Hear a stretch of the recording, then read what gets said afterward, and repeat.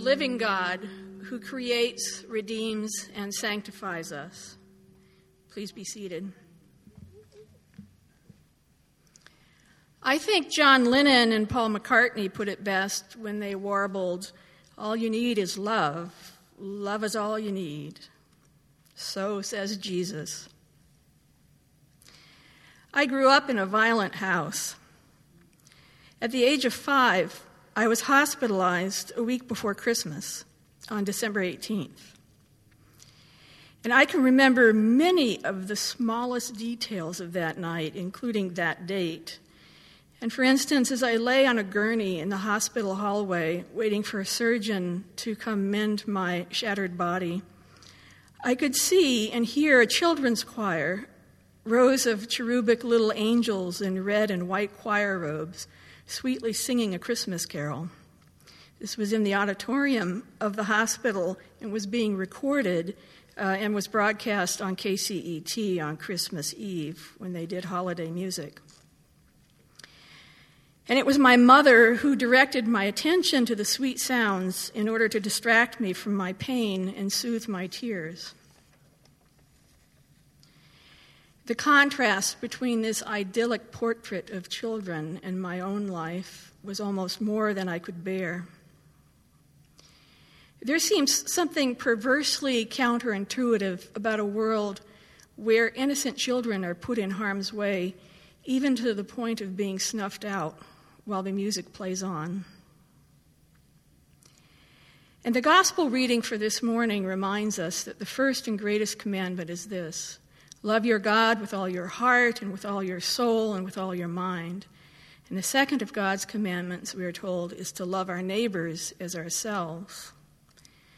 Now, I'm not too worried about us. I'm not too worried about the first of these commandments where we are concerned, loving God with all our hearts and minds and souls. On that score, I think we're doing pretty good. It's not perfect, but, so it's not to say there isn't room for improvement. But I think there are signs of how we love God and the fruits of it that are all around us. It's in our rituals, and it's in the good works that we do in our lives. It's the loving our neighbor as ourselves that is so difficult. So what if we flip that to say the commandment is to love ourselves as we love our neighbors? Some of us are guilty of putting other people's needs before our own. And this is not loving ourselves as much as we love our neighbor. And we might have a problem with enabling others in their destructive addictions. And we have a problem of not loving ourselves, in fact, of self-loathing.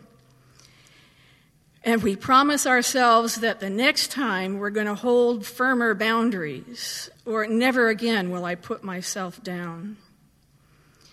The hardest thing is to love ourselves as much as we should or as much as we love others. But it is exactly the thing that we need to do.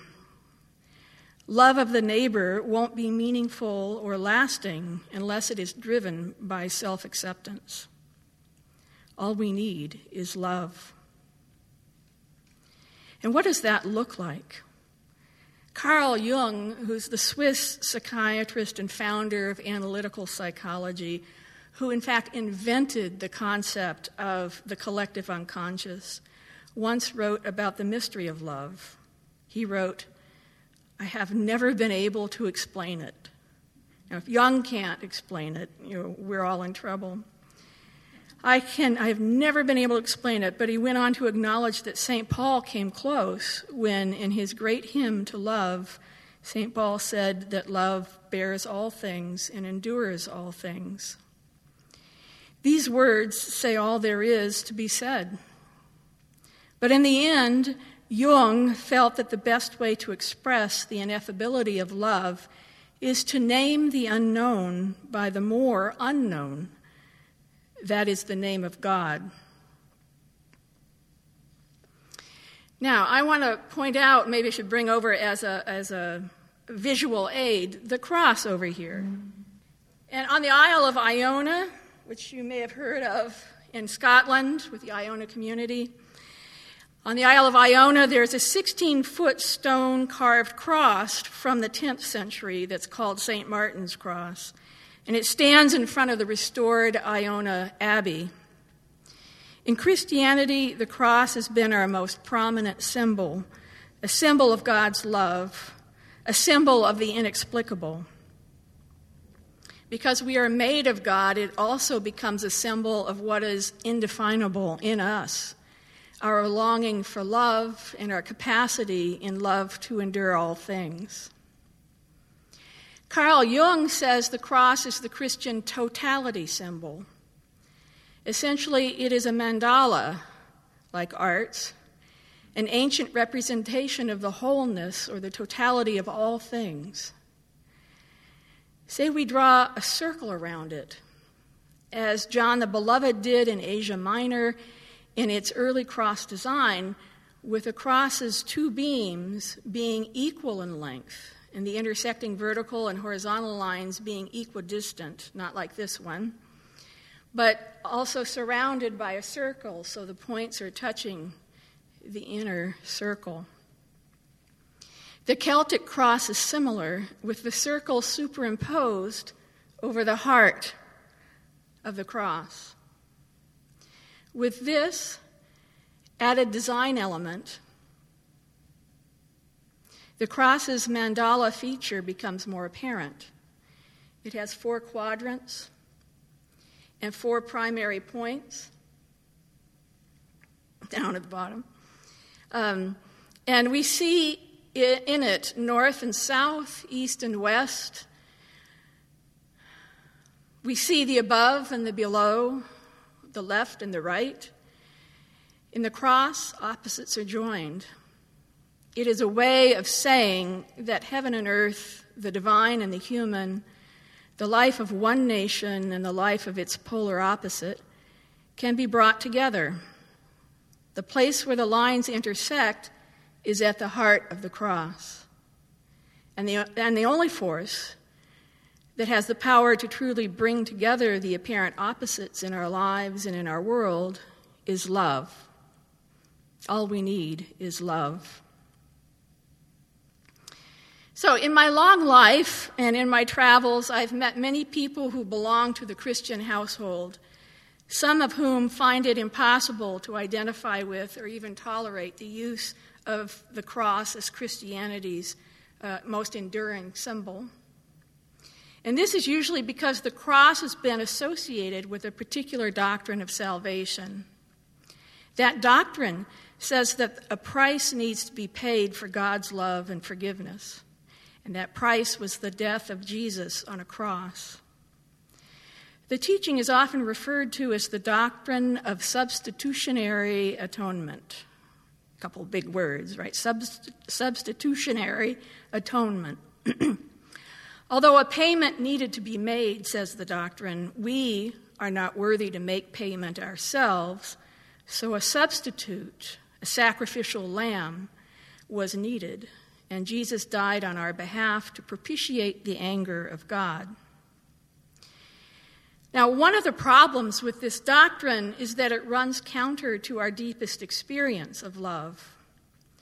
Who are the people who've most loved us in the midst of our failures and betrayals?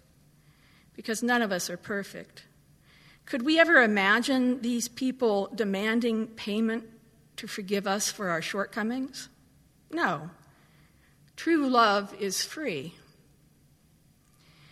Perhaps too much damage has been done by the doctrine of substitutionary atonement that the cross has become an irredeemable symbol for many, both in the Christian household and beyond. But I hope not. I hope it can be redeemed because essentially the cross is a symbol of the mystery at the heart of Christianity's great gift to the world, the conviction that love can reconcile all things. The cross points to the love that so endured in Jesus for the poorest and the most powerless of his people, that he found the strength to go to Jerusalem to confront the holders of false power in his nation.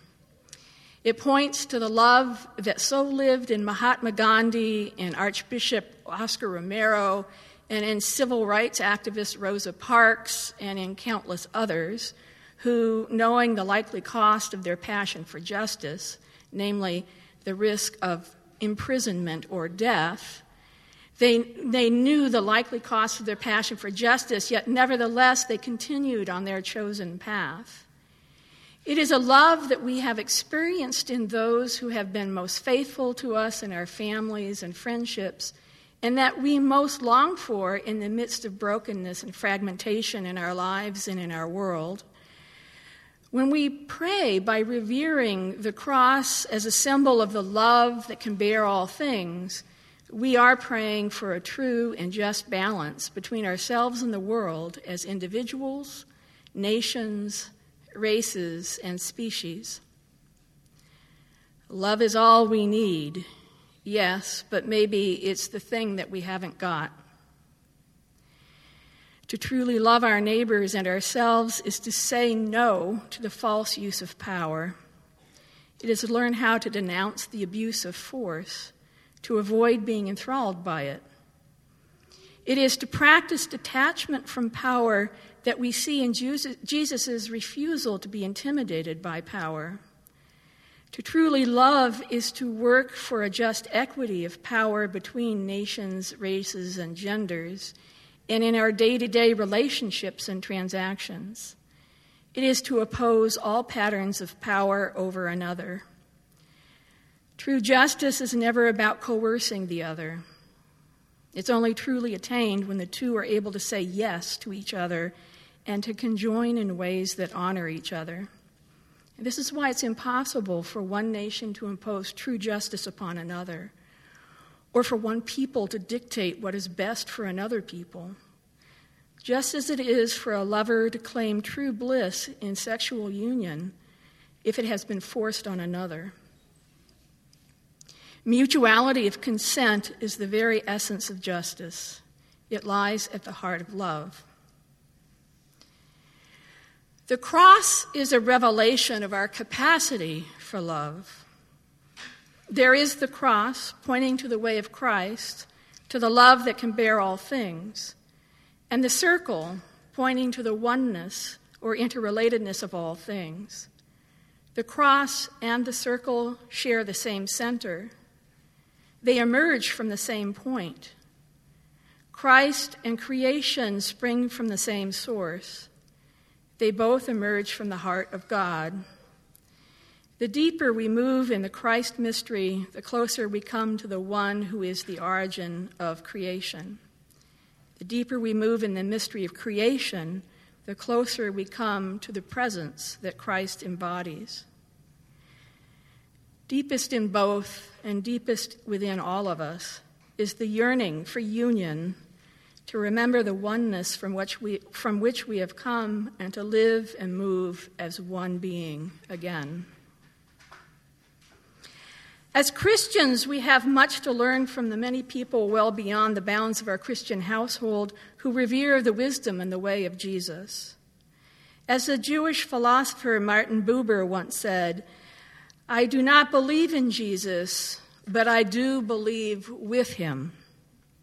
I do not believe in Jesus, but I do believe with him. What if we had realized long ago that the important thing is not getting the world to believe what we believe, getting others to subscribe to our particular beliefs? The important thing, I think, is inviting the world to believe in the way of love, the love that endures all things. And we have the capacity to do this. We are made as a means of love. The question is whether we will live what we know we truly are, love. There's nothing that can, you have to imagine I'm saying this with a British accent. There's nothing you can do that can't be done. All you need is love. Love. Love is all you need. Amen.